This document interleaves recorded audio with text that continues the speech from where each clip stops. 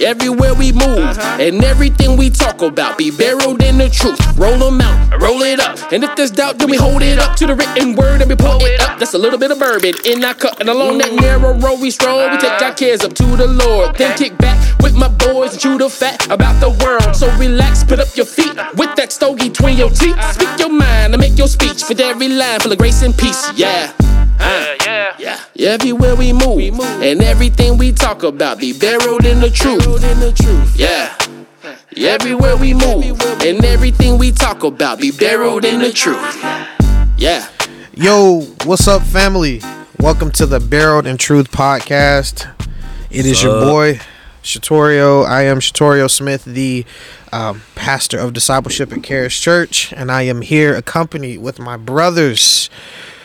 Senior lead pastor of Charis Church, Chris the Bishop Hall. What's up?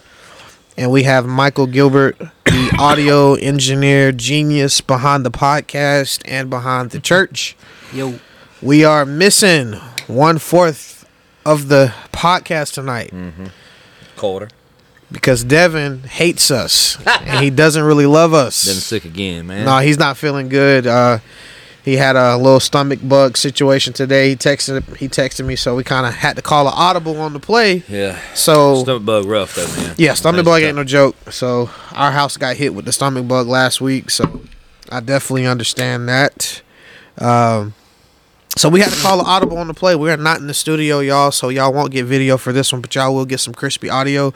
We are at the Bishop's Palace. We are at the Bishop's Palace. The Kingdom Hall. Isn't that what Jehovah's Witnesses call their church? Call it. Yeah, 144,000 up in here. The Kingdom Hall. Kingdom Hall of Jehovah's Witnesses. Yep, so we are here, and with that being said, Michael, what are you smoking, sir? And what are you enjoying? I am smoking the Undercrown Maduro selection. And I am currently drinking the very nice bottle of Eagle Rare 10-year that the Bishop provided. Yes. Chris, what you got? I am smoking the Gurkha 15-year Cellar Reserve and drinking some Eagle Rare. Picked that up in Thomasville, Georgia over the weekend on our trip to Tallahassee. Fancy. I am smoking on the Foundation Matapa. Very good stick. We love Foundation. Try that one, yeah. So you got to try it, bro. It's good. It's got a really good smoke. I'm going to apologize in advance because I'm going to be hacking all night. It's just that time of the year, y'all. It's that time of the year. Everybody get hit with colds, but we still out here giving y'all gas content. We out chow. We out here, son. We out chow.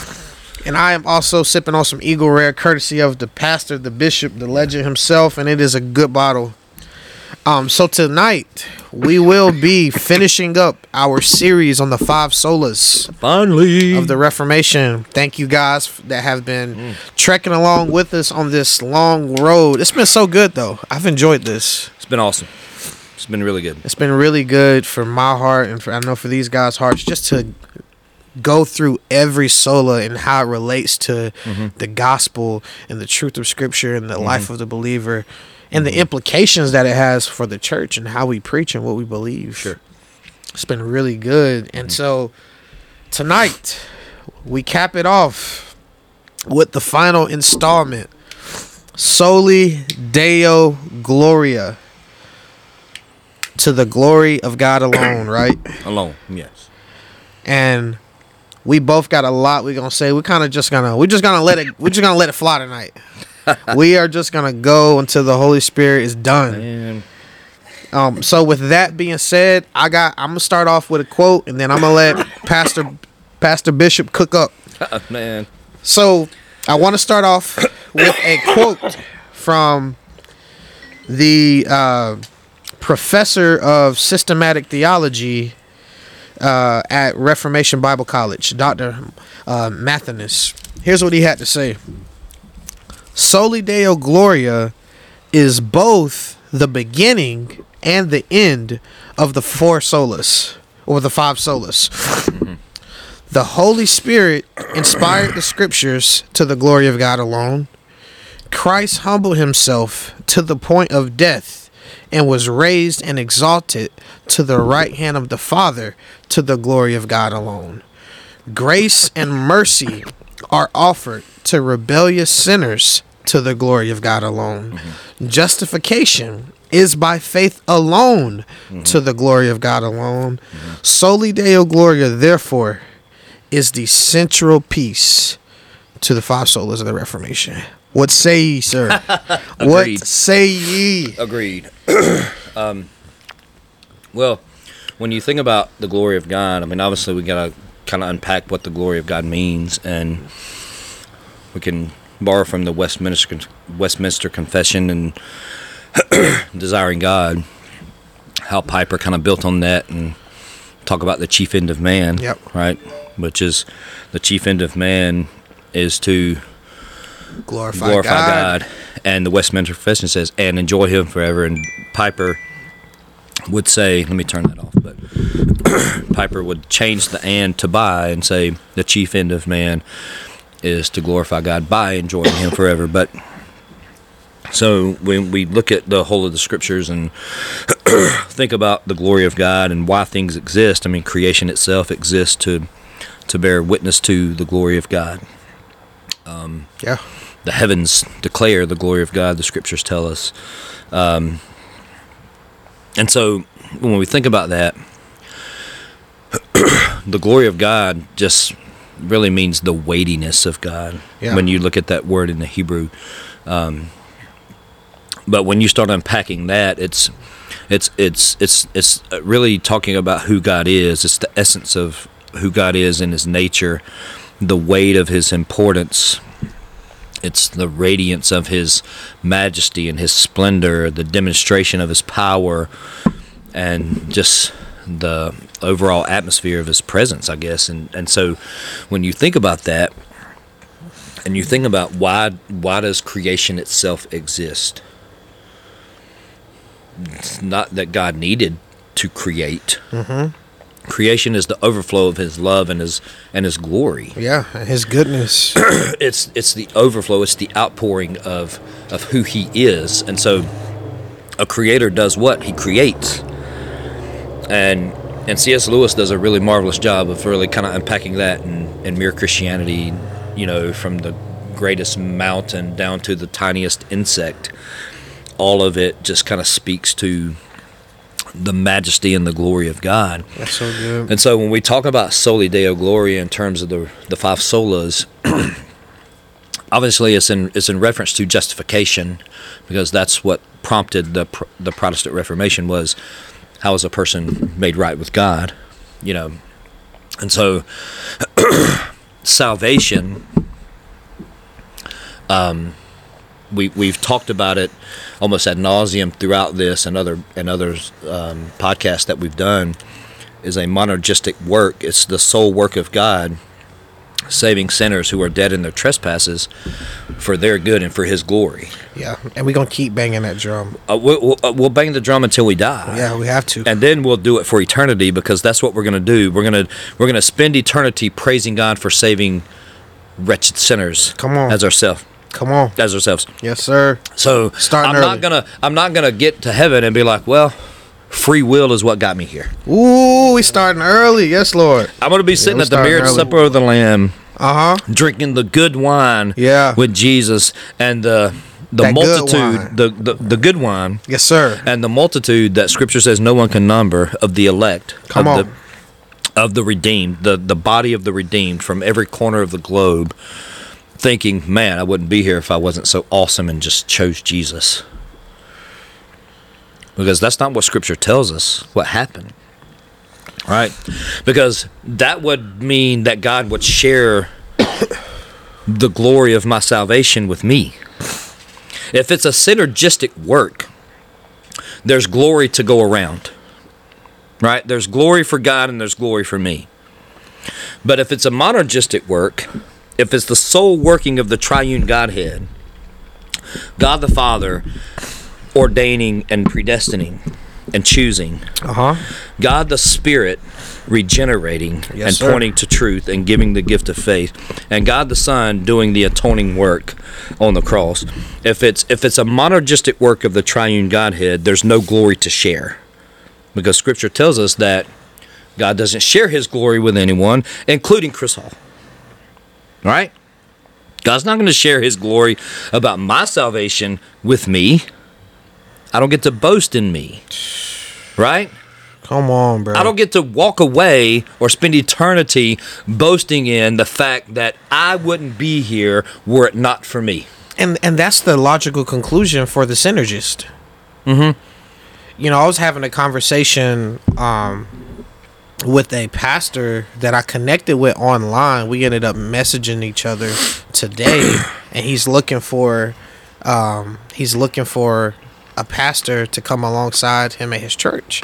And we were chopping it up because we're friends through mutual people, and you know, he knows I'm a Calvinist, he knows I'm Reformed, and you know, he's a dispensationalist guy. He's he holds to a free grace theology, and you know, he would not be able to agree with a Reformed perspective in terms of soteriology. And so, but it's so strange to me though, because he calls his position a free grace theology versus the, you know, Calvinist view of soteriology. But is it really free if you can lose it? Because if you can lose it, then you have to work to keep it. Right. That ain't free. Well, I work to get it, so I got to work to keep it. And in that mindset. And why would you want to live like that? Right. With that view of salvation, it's because again, at the heart and the root of that is a very, very man-centered view of the work of salvation. Like, you know, God regenerated me based on something that I did. He responded to me instead of me responding to him. And in that view, you have to work so hard for your assurance. Well, that's why they become religious a-holes. Yes. And, you know, in biblically and historically... Not to say that there's no a-holes in the Reformed camp. Yes, there certainly are. They are. You know, I'm not going to... Yeah. You know, we have our own a-holes, too, and at times I can be one myself, I guess, but... There are certain hills that I will down. Yeah. Call me a-hole or not, I'm just going to down the hill. But it's so strange to me, though, because assurance was never the job of the believer. No. When we look throughout the canon of Scripture, that was never put on the shoulders of the believer. No. So why would you want to put that weight on yourself? We can't offer any assurance. Like, what? No. When we were, you know, planning for this episode and just looking at, again, the testimony of Scripture and the glory of God, I mean, Psalm 8:1. Okay, let me go there. O Lord, how majestic is your name in all the earth. You have set your glory above the heavens. When I look at your heavens, the work of your fingers, the moon and the stars, which you have set in place, what is man that you are mindful of him? Come on. And the Son of Man that you care for him. Now, we saw in Psalm 19:1 that the heavens declare the glory of God and the sky above proclaim his handiwork. Now, when we think about Moses in Exodus 33, right? Scripture tells us that Moses walked with God. He talked with God face to face as a friend, not literally. That's anthropomorphic talk. But Moses asked God to show him his glory because they were that close. Yeah. And God obviously loved Moses. He chose Moses. He called Moses. He used Moses. He saved Moses. Yeah. But he says, Moses, you can't see my glory And live. You'll die. Come on. That's why I used to always say, like, you know, in the Third Day song back in the day, show me your glory. I'm like, this is a death wish song. Y'all are just asking God to kill you at this, you know. And I used to joke with my youth students in youth ministry about that, but And that's why he hit him behind the cleft of the rock. He hit him. So I'm gonna pass by you, so you'll kind of feel me and know that I'm there, and you can see the back of me. And that could have been a Christocentric thing there. Yes, there was some typology there for sure. But you can't see the glory of God and live. And we want to share in His glory in our salvation. Come on. And we want to somehow try to rob Him of that with the notion that I can save myself based on my own free will and my own assertion. Which Scripture just time and time again just nails the coffin shut Just on that. obliterates it. And so I'm going to read Ephesians 1, if that's okay. Yeah, cook up. We got time tonight. So, Paul, writing to the saints who are in Ephesus and are faithful in Christ Jesus, grace to you and peace from God our Father and Lord Jesus Christ. Blessed be the God and Father of our Lord Jesus Christ, who has blessed us in Christ with every spiritual blessing in the heavenly places, even as He, the Father, chose us in Him, the Son, before the foundation of the world. Now, Paul didn't. He said us. Who's he talking to? The church, right? He just told the church, "I'm writing to you. Come on. I'm writing to believers. Right. I'm not writing to Israel." So when we go from here to Romans 9, we're not going to make that distinction, right? Yeah. We're not going to say that Paul was talking about Israel here. That's covenantal language. Mm-hmm. And being in covenant with God means you're in right standing with God. Come on, bruh. So we can try to decipher Jacob and Esau all we want to. God chose whom He chose, right? And so Paul's talking to the church here, a Jew, talking to a congregation filled with Jews and Gentiles, saying, even as He, the Father, chose us in Him, the Son, us, believers, the elect, the church, before the foundation of the world, that we should be holy and blameless before Him. In love, He predestined us for adoption to Himself. Thank you, Jesus. As sons through Jesus Christ, according to the purpose of His will. Come on. Now, wait a minute. Paul didn't footnote that and say, according to the purpose of your free will. Or the purpose of your willingness. Yeah. That's not what Paul said. Right. Paul said this was, your salvation is according to the purpose of His will and His purpose to save you. Had He not purposed to save you, you would be lost. Yep.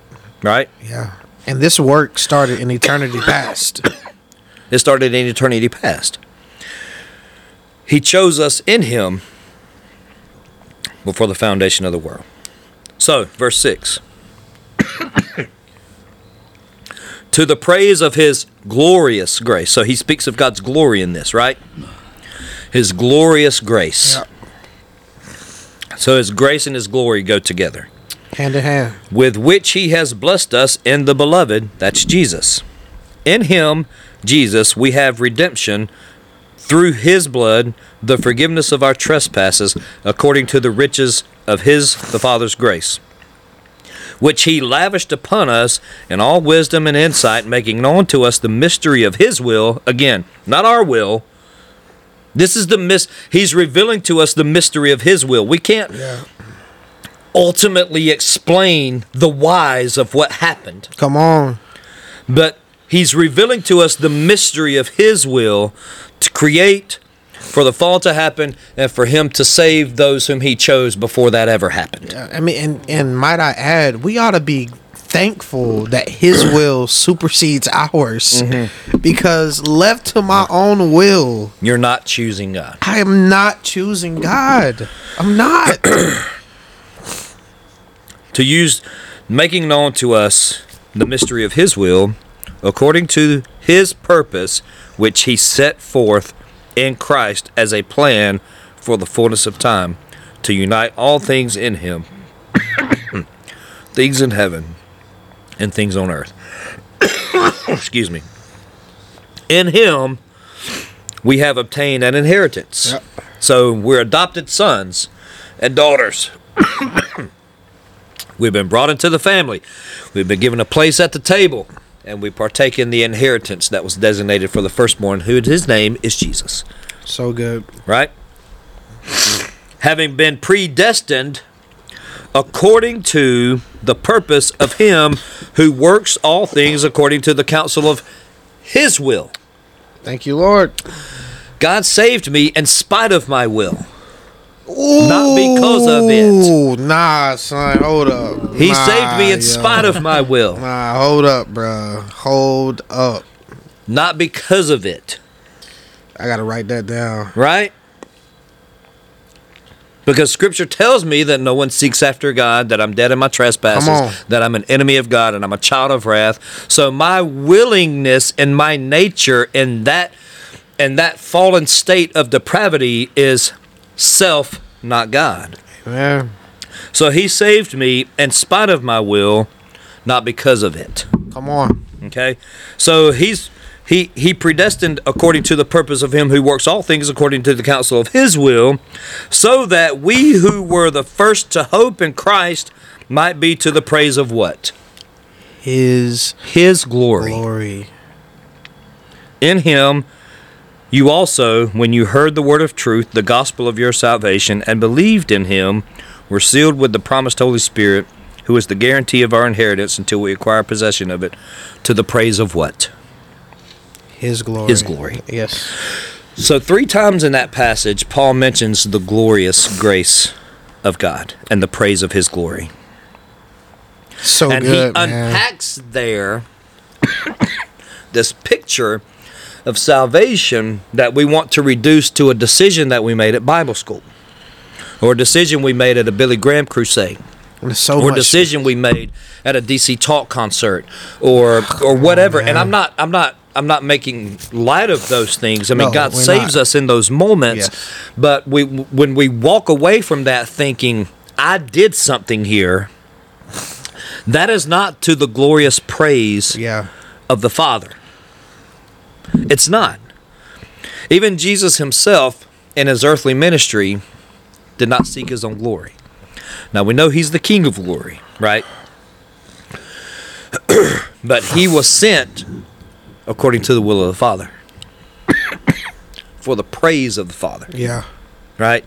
So his atoning work was for the praise of the Father. Yeah. Yeah. So true. So my salvation, and when we go into Ephesians 2, which we've already done, if I can boast at all in anything regarding the work of my salvation, there is room for praise for me. Yes. Yeah, and that goes hand in hand with the fact that, I'm sorry, I'm hacking away, but I'm still going to give this brother a water. Give that brother a water. There's water in bourbon, right? They use water to make this. There is water in bourbon. But you'll be okay. It's just water. That's really nice water. So when we talk about salvation, one of the thoughts that I was just pondering as I prepared for this episode was the fact that we cannot say Soli Deo Gloria, to the glory of God alone, in terms of our salvation, if we get to point to ourself for any part of it. Correct. So salvation has to be a work of God fully in order for God to get the glory, because God doesn't get a piece of the glory. He doesn't get half the glory. Right. He doesn't get 99% of the glory. He either gets all of it or he gets none of it. Correct. And so when we talk about how we were saved and that salvation experience, we have to be mindful in how we describe that experience as a means by which God received all the honor and praise. From start to finish. That's why the order salutis is so crucial. We have to get the order of salvation right. Correct. Regeneration precedes faith. Correct. And because of which is a gift. It's a gift. Yeah. God gets all the glory. He takes all the credit. Right. He has to. William Tyndale said, God's goodness is the root of all goodness, and our goodness, if we have any, springs out of his goodness. So in other words, even the decision that was made at Bible camp, even the decision that was made at the Christian concert, even the decision that was made at Christian camp that you did would not have happened Correct. had not God both willed it and waited from eternity past. Correct. He had you in mind before the foundations of the world. Right. And that should bring us lowly. It should soften our heart and humble us. And I've heard apologists and Ravi Zacharias and others, and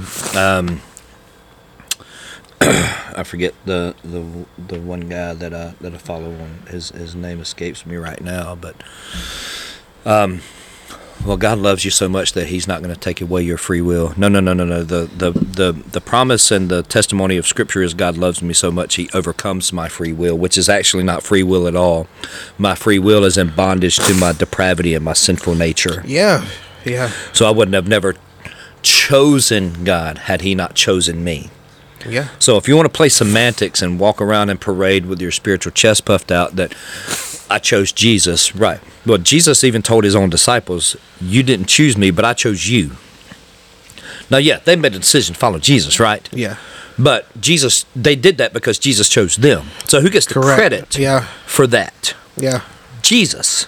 Jesus always makes the first move. Scripture tells us time and time again, in reference to salvation and redemption and forgiveness of sins, that it is God who chose us. Why would I sing songs and parade and spend a lifetime trying to convince everybody else that I chose Him? Come on, bro. Why? Well, it makes me look spiritual. So true. It makes people think well of me. So true. It's self-serving. Ultimately, at the end of the day, that ideology, that theology is self-serving. It is, man. It's self-serving. It's, look at me. Yes. We're going to give God some glory here, of course, because He's God, and it makes us, because we're going to be spiritual and we want to be somewhat biblical. But when you look at Ephesians 1 and other passages of Scripture, He gets all the glory. He gets all the glory. I never choose Jesus if God doesn't choose me. Right, and that order is so important. And if anything, if we want to be charitable, what we can say is anything that we do is a overflow and the fruit of what Christ did first. Correct. Of God's purpose to save us. Yes. So our quote unquote choosing Him is the fruit, right? Not the root. The root of our salvation is Christ and Christ alone, and the fruit of that is us choosing daily to walk with Him, to follow Him, to pursue Him on the daily basis. That is the fruit of this monergistic work that plays out in salvation. Yeah, Romans 9.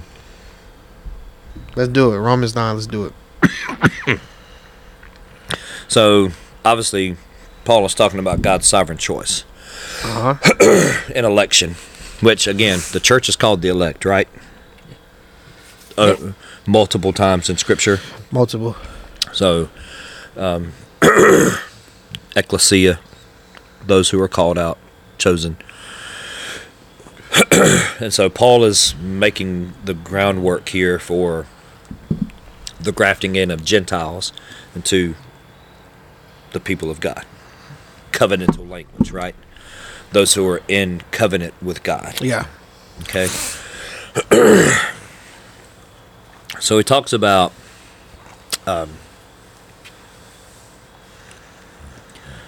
Sarah, Rebecca, verse 10. And not only so, but also, excuse me, when Rebekah had conceived children by one man, our forefather Isaac, though they were not yet born, had done nothing either good or bad, in order that God's purpose of what? Election. Come on. Might continue, not because of works, but because of Him who calls. Now, who at the end of the day was in relationship with God? Jacob or Esau? Yeah. Come on. Right? Come on. This is not just Paul talking about Israel here. Not at all. Contrary to what a couple of my seminary buddies and professors wanted to argue for, dispensationalism and crap like that. He's talking about God's purpose of election, right? Which ultimately speaks to who is in relationship with him and who is not. Who is in covenant with him and who is not. This is covenantal language. So, in order that God's purpose of election might continue, not start, but continue. Not because of works, but because of him who calls. Again, not the work that I did, not the work that Jacob did. He chose Jacob before he was even born. Come on. Right? Yeah. She was told, the older will serve the younger, as it is written, Jacob I have loved, Esau I have hated. Esau I have hated. Now, when you look at loved and hated, again, this is covenantal language. Yeah, that verse makes a lot of people uncomfortable. It does. They feel like, you know, why does God, if God is love, why did he hate Esau? Well, ultimately, when we go through Tulip, people talk about the sovereignty of God just means that God is in control. Right. Correct. But ultimately, sovereignty means I can do what I want. Yeah. Yeah. It God, does. I don't get, and he's going to answer those. Paul understands the human mind and the human heart here, and the questions that are going to be asked in response to what the truth that he is proclaiming here. Yeah. Right? He anticipates these questions. I had those questions. I had those statements. Okay? So, Jacob I have loved, Esau I have hated. God is sovereign. He can do what he wants, right? Now, did he hate Esau with the same hatred that I have for the Clemson Tigers? No. It just simply means that I chose Jacob and not Esau. Right. At the end of the day, that's what that means. That's covenantal language. I've chosen Esau. God was very gracious to Esau. Yeah. He didn't have to be, but he was. But he was. He was gracious to Ishmael. He didn't have to be, but he was. Receipts. But this is the purpose of election. God is continuing his purpose of election.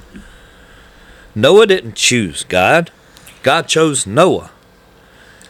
Abram didn't choose God. God chose Abram.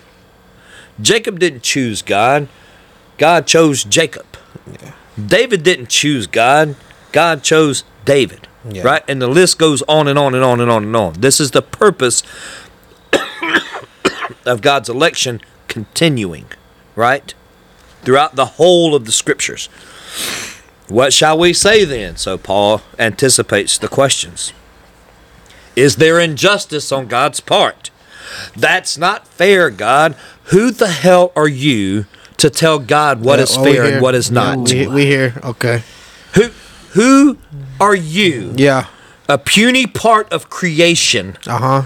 Gonna try to tell the God of the universe who put the stars in place and knows them by name and can count the hairs on your head and knows the very thoughts that you never verbalized to anyone. You want to tell him what's fair and what's not.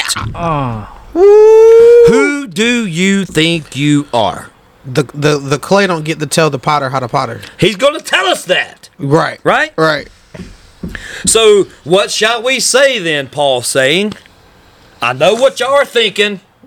I know what y'all on the back pews are thinking back there. Uh-huh. You're elbowing each other, you're whispering, you're writing notes, you're typing stuff on Twitter. I know what you're thinking. Uh-huh. That means that God is not just and not fair. Well, if you want justice, you're going to hell. Ooh. If we really want what's fair, no one gets saved. We don't want fair. No. You don't. No one. You don't want if fair. we want fair, Jesus never goes to the cross. Yeah, that's what R.C. Sproul said. You don't want fair, you want mercy. Yeah. You don't want fair. So Paul says, by no means, exclamation point. So there's an exclamation of by no means. For he says to Moses, now this is God talking to Moses, right? I will have mercy on whom I have mercy, and I will have compassion on whom I have compassion. So then it depends not on human will or exertion, but on God who has mercy. Now, what is Paul talking Thank about there? the Lord. What is Paul talking about there? Is he talking about covenant? Is he talking about being in right standing in relationship with God? Yes. 100%. I don't get to tell God. God is not obligated to have compassion on anyone. He's not. We are all rebellious sinners, dead in our trespasses, and sons of Adam. Yeah, I mean, there was nothing about us that was choosable, if that's even a word. Rebellious sons of Adam. Yeah. There is nothing obligatory about grace and mercy. Ooh. I don't get to raise my fist at the heavens my God. and demand God have mercy on me. No, we don't. I can ask for it. We can ask. I could be like the tax collector who beat his chest. I couldn't even look up at the heavens and say, God, be merciful to me, a sinner. Yeah. But I don't even have the ability to speak those words if the Holy Spirit doesn't work in my heart. That's right. I mean, and even like the passage that you read earlier, Chris, in Ephesians 1, you know, Paul uses language like adoption and child, and like just on a logical. Name a kid that ever got adopted to a family that chose his parents. Right. A kid doesn't. The parents chose him, right? A kid doesn't get to choose his parents. Old elk, bro. A kid does not get to choose his last name. Right. The orphan does not get to choose to be adopted. Right. Y'all, the orphan. Y'all ever seen Like Mike? Y'all Like Mike. Calvin Cambridge was thirsty to be adopted. He didn't get to choose his parents. He had to be chosen. Yeah. When we think about adoption, the orphan does not choose who his parents is. The orphan doesn't even get to choose to have parents. It is completely and solely right on the grace and mercy of the parents. No child gets to choose their last name. No child. So when God says to Moses, I will have compassion on whom I have compassion, and I will have mercy on whom I have mercy, that's everyone, right? So for the so Paul's response to that statement by God to Moses, in light of all of this covenantal language, so Paul's response to that, inspired by the Holy Spirit of God, says, so then it depends not on human will or exertion, but on God who has mercy. So why would I bang the drum of my free will if my being in right standing with God doesn't depend on it? Come on, bro. Why would I? Okay, so then he keeps going. For the scripture says to Pharaoh, for this very purpose I have raised you up, that I might show my power in you, and that my name might be proclaimed in all the earth. So then he has mercy on whomever he wills, and he hardens whomever he wills. You will say to me then, so Paul anticipates more questions from the almighty human brain. Right? Because we want to sit in counsel with God and tell him what's right and what's wrong. Yeah. So, you will say to me then, why does he still find fault?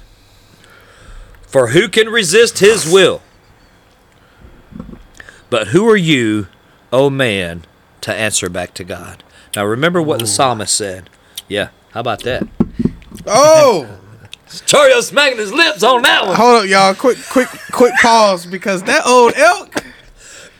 Ooh. Oh, Darby's did that big one on that. I've been trying to get that one for a while. Oh, they did that big one on that. Be better than that Eagle Red, bro. Low key. Not low key, high key, Austin. I'm talking to you. That old elk is special, but keep going. Sorry, y'all. I apologize. Story I heard. Story was like, yeah, I was mad. I'm sorry, I'm hacking all over the place, but the cigar is good for it.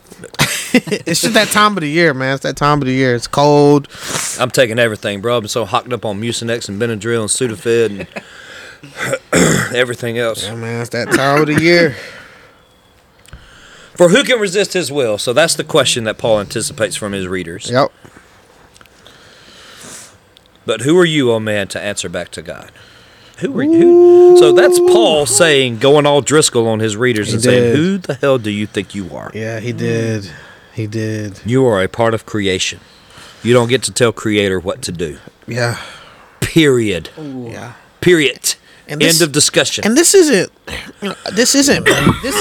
God being mean. This No. is just God being God. It's God being God. If I don't get to tell God how to God. Yeah, we don't.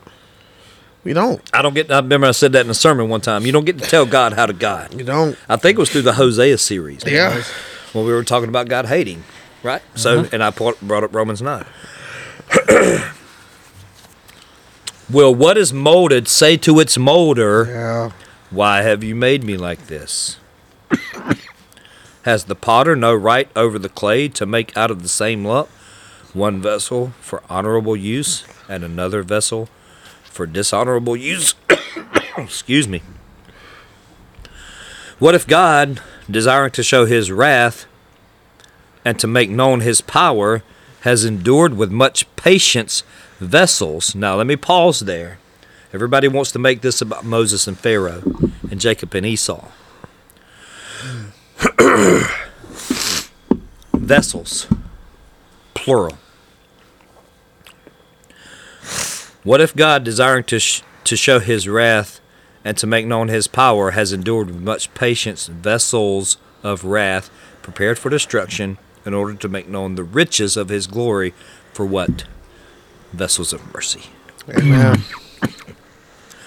Which he has prepared beforehand. Now, how does that relate to Ephesians 1 and Romans 8? Right? For what? Glory. For glory, salvation exists. For glory, election exists. For glory, predestination exists. Yep. For glory, Thank you, justification Jesus. exists. For glory, regeneration exists. For glory, adoption exists. For glory, sanctification exists. And for glory, ultimately, resurrection and glorification exist. Amen, somebody. Amen, somebody. He ain't done. Even us. So Paul's including the church here with all this covenantal language. So I don't get to dissect this and explain this away. I don't. To try to surrender this passage to my ideology and my theology and my anthropocentric soteriology. Ooh. I don't get to bring this under that, right? Because Paul says, even us, church, Gentile, come on, even us, whom he has what? Called. It's so good, man. Not from the Jews, but also from the Gentiles. And this is where I went in Hosea when I was studying Hosea, when we were studying through Hosea, right? Mm-hmm. As indeed he says in Hosea. Sorry, I'm preaching, y'all. Now go ahead, Yeah, cook up, cook up. Those who were not my people, I will call my people. And her who was not my beloved, I will call beloved. Boy. And in the very place where it was said to them, you are not my people, there they will be called sons of the living God. Can we just bookmark Praise that? Jesus. We gotta just Adoption Ephesians 1, adoption Romans 9, adoption Hosea. It's all throughout the Bible. It's everywhere. It's everywhere. For what? His glory. His glory. This all exists for the glory of God. Come on, man. So good, man. And I mean, it's just so sobering, man. That God. Sorry, I got fired up. It's this. Thought I was preaching. That's why we here. This is worthy of being fired up, because when we understand that there was nothing about us that was desirable, there was nothing about us that was attractive to God, but yet in Christ we are made to be his people. Right. Paul takes So Hosea good. a prophet that he called, and he told to marry a whore to picture the whoredom of his people. And the words that he spoke to his people through Hosea to talk about the grafting in of Gentiles. Come on. This has always been about the gospel. Always. It has always been about the gospel. That's why we have to get the gospel right. We have to be crystal clear about the gospel. So the Israelites could look at the Ninevites and say, you are not his people. But God says, I will call them my people. He will call them my people. And he did. He saved some of them. God has been in the business of saving the outcast for such a long time. Such a long time. That's why I loved our study through Luke. The outcast. Yeah. King Jesus, friend of sinners. Yeah. The tax collector. You know. The So sexually good, immoral. Those are the people that God is after. But what is molded doesn't get to turn back at God and say, why did you make me like this? When we talk about the sovereignty of God, that means God can do what he wants with creation. We are a part. We are not above creation. We are a part of creation. And I think that we have to change our thinking. Because God ceased to be God if he does not seek after his own glory. Correct. Piper talks about that in The Desiring God, right? Correct. And Matt The Chandler talks ultimate about it in end the for which Explicit God Gospel. works is his own glory. It's his own glory. And so the beauty and comforting thing about that is when we look at the intricacies of our life, the struggles of our life, everything that we go through, if God is indeed sovereign, as Scripture says, everything that you are going through, listener, is ultimately for the glory of God. And we can find comfort in that. Yes. And so Christian maturity says, how can I look at what I'm going through and see it as a means to bring glory to God? Yeah. Well, when we understand that that's our purpose and that our ultimate joy will be found in enjoying the greatness of God and the glory of God, when we understand that the chief end of man is to glorify God by enjoying him forever, Right. we truly understand that everything, God will get glory in everything. Yes.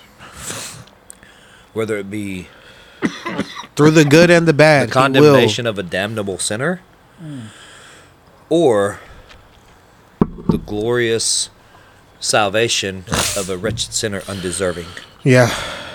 Yeah. Because Scripture tells us that happens to the praise of his glory.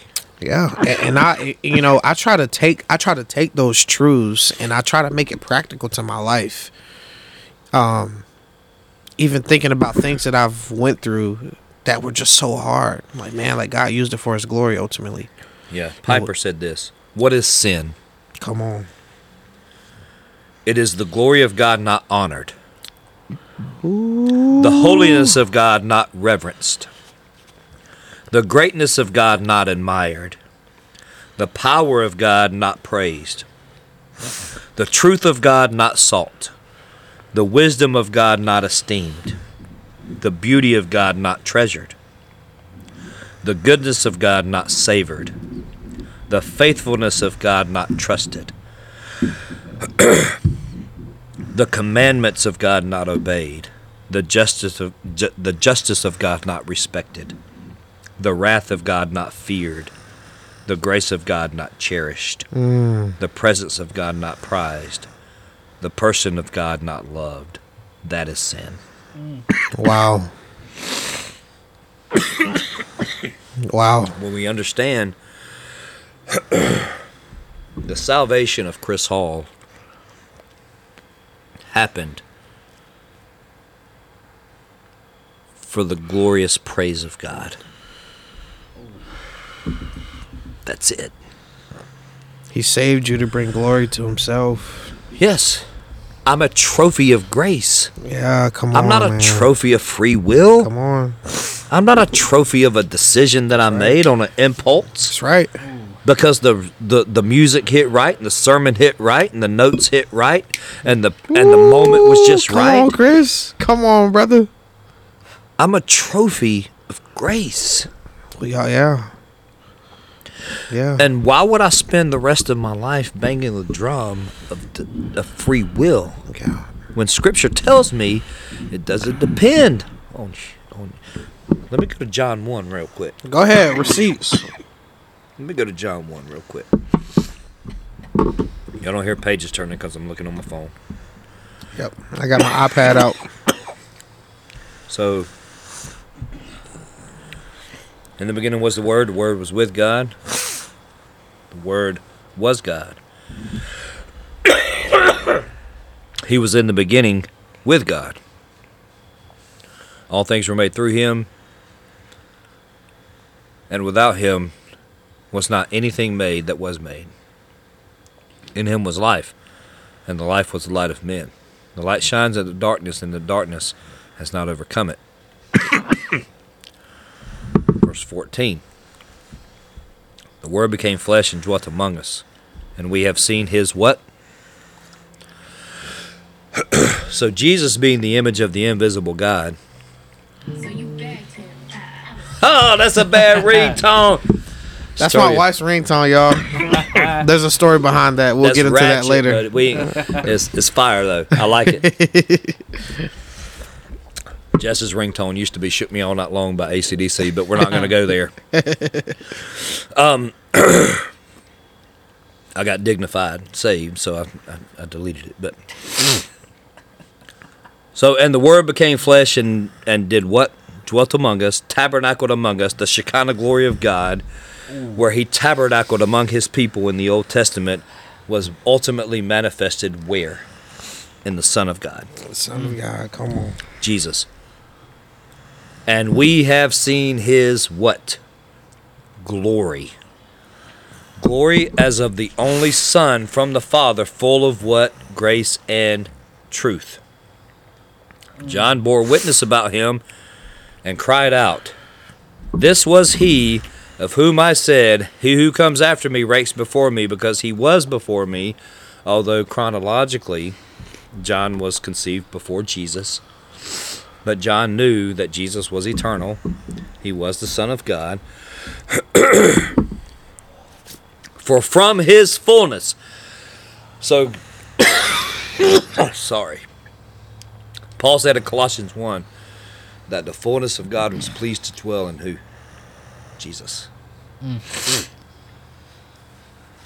For from his fullness we all have received grace upon grace. For the law was given through Moses. Grace and truth came through Jesus Christ. No one has ever seen God, the only one who is at the Father, who has made him known. So let me go back to verse 12, because I skipped over it. In John chapter 1? In John 1. Let me go back. So the true light, verse 9, which gives light to everyone, was coming into the world. He was in the world, and the world was made through him, yet the world did not know him. He came to his own, and his own people did not receive him. Talking about Israel. But to all who did receive him, who believed in his name, Jesus, he gave the right to become what? Children of God. Adoption. Come on. Right? Adoption in Ephesians 1. Adoption in Romans 9. Adoption in Hosea. Adoption in John 1. But to all who did receive him, who believed in his name, he gave the right to become children of God. Verse 12. Who were born not of blood, nor of the will of the flesh, nor of the will of man, but of God. Ooh, that's that big God theology right here, son. So I was born again. How? Because Jesus tells Nicodemus in John 3, you must be born again.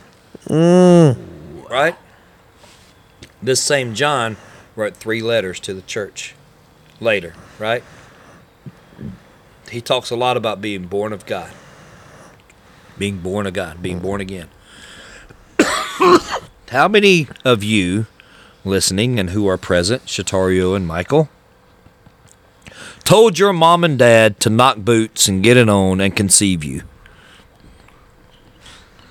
It ain't happened. Nope. It was something that happened to you, right? That's right. Life was given to you at that moment of conception.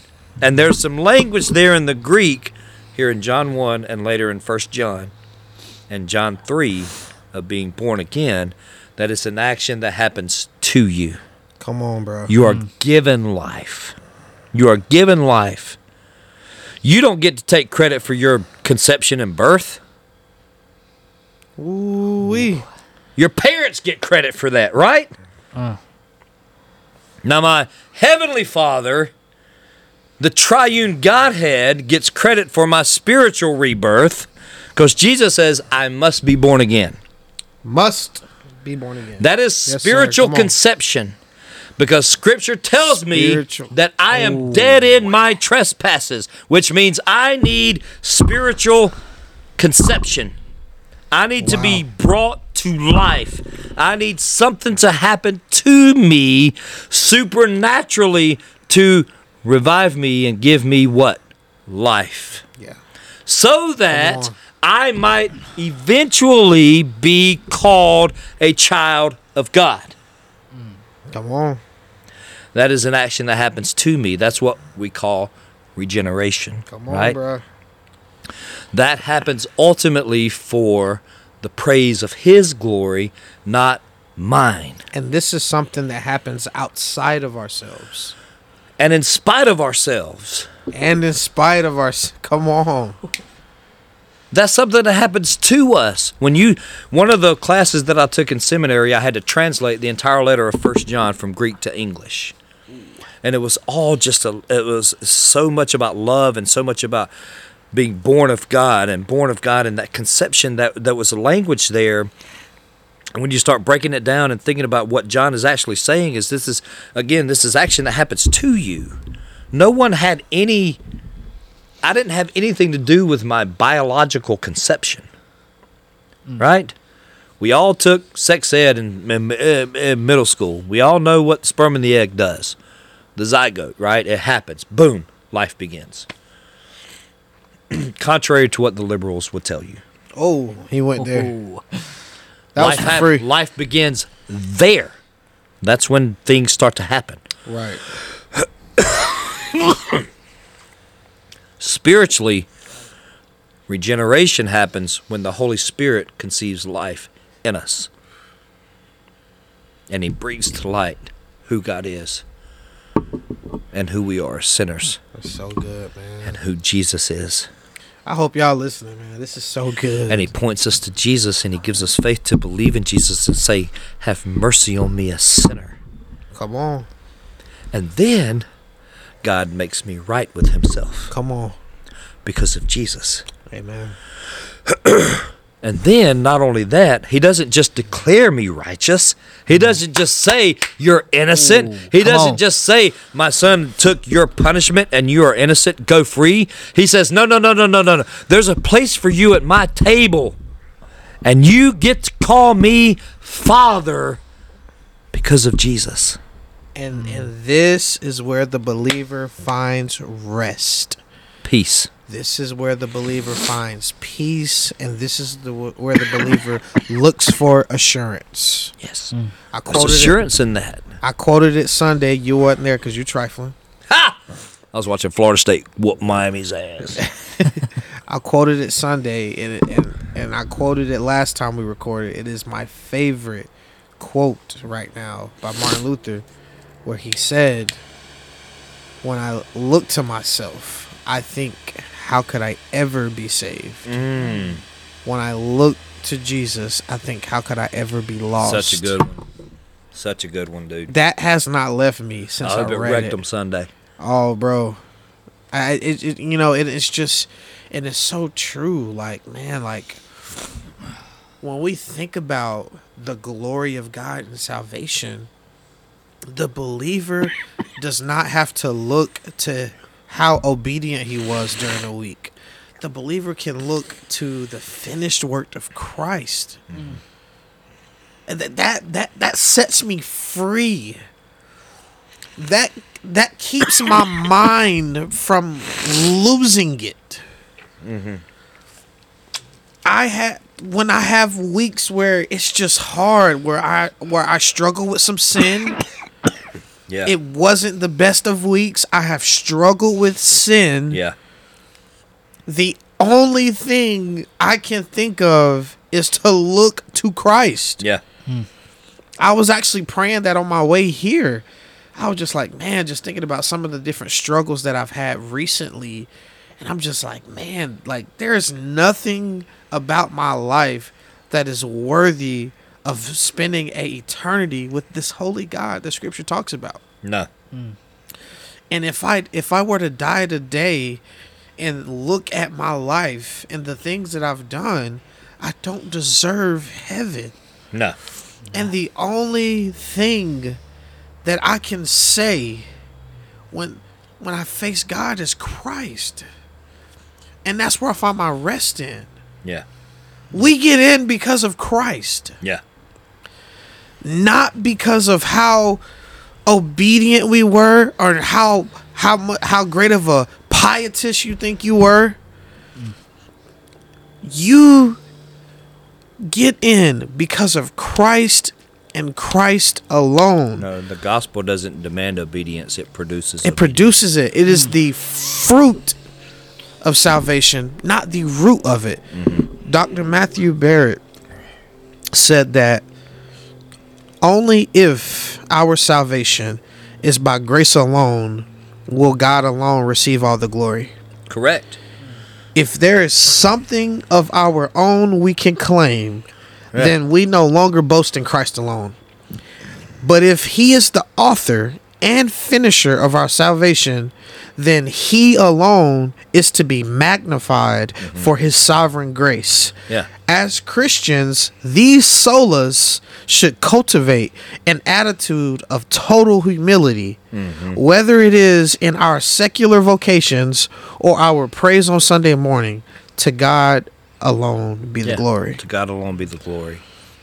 And I'm really grateful for God's work in my own heart, in my own life, through a lot of scripture study and meditation and prayer. And again, I was in that camp.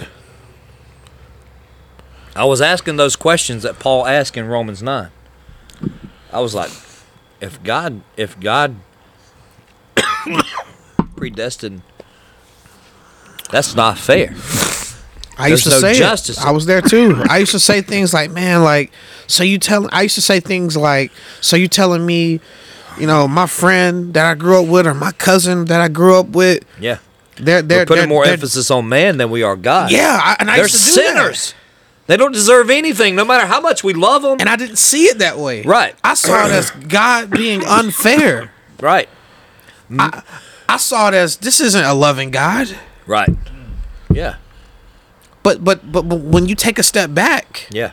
pull the curtain, Yeah. and go, okay, God hold on, isn't wait. loving. No one is saved. No one. No one is saved. No one. Yeah. The moment God no longer loves is the moment we all are doomed. We're destined for hell. Destined for hell. Which is what we all deserve. Yeah.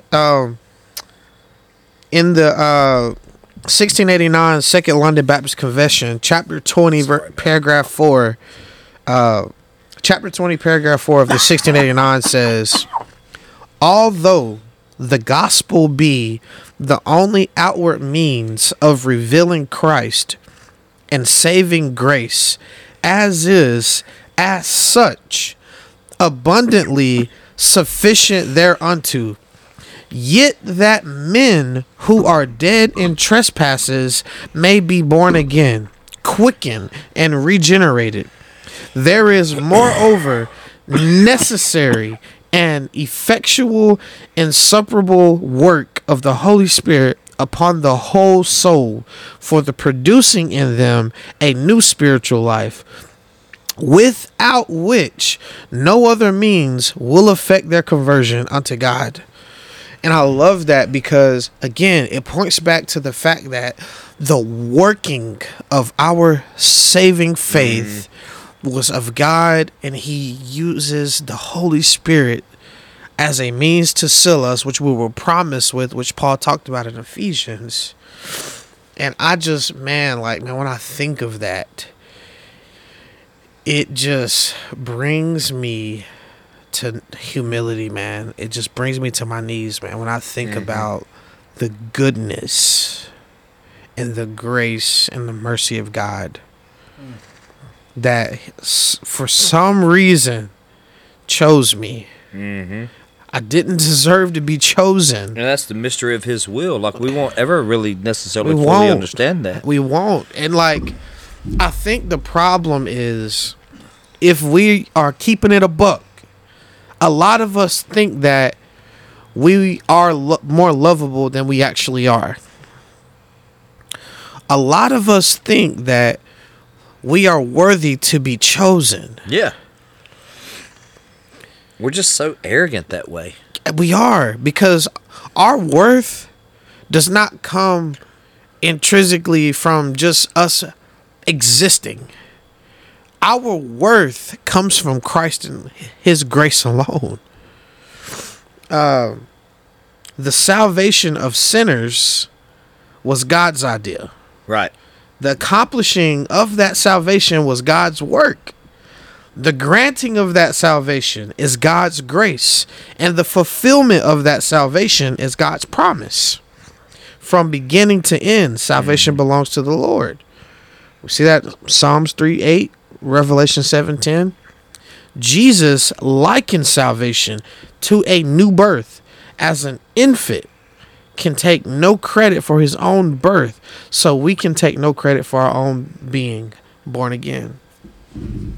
Man, I love this conversation we're having about Soli Deo Gloria, because it just removes all sense of pride when we think about our salvation. Martin Luther said, God has surely promised his grace to the humbled. That is to those who y'all, this messed me up when I read this preparing for this episode. Martin Luther says, God has surely promised his grace to the humbled. That is to those who mourn over and despair of themselves. But man cannot be thoroughly humbled till he realizes that his salvation is utterly beyond his own powers, counsels, efforts, will, and works, and depends absolutely on the will, counsel, pleasure, and work of another, God alone. When it comes to my own personal salvation, the only thing I can do is say thank you. Thank you to God. That's right. That you purposed to save me. So true, man. That you chose me. Yeah. The fact that I even care about Jesus, that I care about the Bible, that I care about salvation, that I care about it's all because he purposed to save me. And if I can't boast in my justification, I damn sure can't boast in my sanctification. And I don't need to. That's right. I'm a sinner saved by grace. 100%. That's it. My testimony is that. That's so it. I exist, the salvation of Chris Hall exists for the glory of God. Alone. He alone gets glory. Without him, there is no salvation for me. Without him, I do not get to call him Father. So good. Without him, I do not care about salvation. I don't. There might be worldly grief. Man, I hope I make it. And you've said it plenty of times in your sermons. There's a difference between godly sorrow and worldly grief. Correct. And the emphasis is on the term godly sorrow that starts with Him. When He intervenes, when He interjects, when He makes a move. Yeah, everything about the Christian life is unnatural and supernatural. Correct. And because it is, it's Soli Deo Gloria. It's Soli Deo Gloria. It is. I have something to close us out on. John Piper. I'm sorry you missed this one, Devin. Devin, yeah, man, this was a banger. John Piper. I'm gonna pull the verse up too. We're gonna Psalm 16:11. John Piper said, "When God justifies sinners by grace alone, on the basis of Christ alone, through faith alone, His aim was to open to us the path of life. And where does that path lead? The answer is in Psalm 16:11, where it says, 'To make known to me the path of life. In your presence there is fullness of joy. At your right hand are pleasures forevermore.'" Psalm 16:11. So in the end, God's glory and our joy run together into everlasting fullness. Amen. John Piper. Amen. Love you, John. That is amazing to me. So, as we close out our series on the 5 solas of the Protestant Reformation, I hope you guys were encouraged, stretched, challenged. I hope that your affections for Jesus were stirred throughout this whole series, because that was our goal, is just to take a step back and look at the outworkings of the Christian faith. Yeah, and the biblical picture of salvation and ultimately why Luther did what he did and why he was willing to die for it. You know, that justification happens by grace alone. Through faith alone. Yeah. In Christ alone. To the glory of God alone, according to the Scriptures alone. Yeah. And that's it. And when you look at the Scriptures as a whole, and we let Scripture interpret Scripture, and when you take yourself out of the way and everything you've been taught as a kid growing up in church, or your own preconceived notions of what you think is right and wrong, and you remove yourself and you become, and when you come before the Scriptures and before God laid bare, and you say, "Teach me and grow me," you see what the biblical picture of salvation is. And it exists for the glory of God alone. Yeah, man. I started to get choked up, man, thinking about just how many people I know just growing up, and even myself fell victim to this, man. Like, when you don't have a crystal clear understanding of salvation, it causes you to think that there's no sense of assurance. Right. And so that's why so many Christians are restless. Yeah, that's why, and so many. And they're so eeager to prove themselves, because they're trying to prove themselves to God. Yeah. And if they're trying to prove themselves to God, they're trying to prove themselves to you. Yeah, and shame on preachers that preach a prove yourself gospel. Mm-hmm. Shame on preachers that preach a be obedient enough gospel. If you want to prove yourself theology, every time you sin, you prove yourself. That's who you are. That's right. You just proved yourself. Yeah, Charles. I heard a quote. I heard this week, bro, by Charles Spurgeon. That was crazy. Charles Spurgeon said that the enemy wants the preacher to enter the pulpit and leave believers questioning their salvation. Mm-hmm. And that's so that's so true, man. Like, so one of the things that has and I haven't had a chance to chop it up with you about this. One of the things that has convicted me as of late, I want to be a better communicator of the gospel. Mm-hmm. I want to be crystal clear in my communication of the gospel, because when someone hear us preach the gospel, they should leave comforted. They should leave assured that because I'm in Christ, no matter what, I don't have to question myself. I don't have to worry. Right. There are so many people. Do y'all remember you were a youth pastor once. Do y'all remember like the rededications? Oh yeah. Yeah. And looking back, man, I'm just like, if kids are rededicating their lives to Christ in youth ministry, what kind of gospel were we preaching? Right. Yeah. If these students in youth ministry in America feel like they got to rededicate their lives at every youth camp, we're not preaching the gospel. Correct. We are not preaching the biblical gospel. If they think that they got to rededicate themselves at every big Christian event. Yeah. If they are hearing the beauty of the gospel, there is no rededicating. Right. There is blessed assurance because Jesus is mine. Amen. Amen. There is not. Sing it. There is not this idea that, man, I've and I am His. I've backslidden. I've dropped the ball. I need to rededicate. I need to get resaved. Yeah. What is that? Right. There was no resave talk in Romans 7. No. Romans 9, Romans 10, Romans 11, Ephesians 1, Ephesians 2. Paul said, "Wretched man that I 3. am." Yeah. And that was Paul talking as a Christian. Yeah.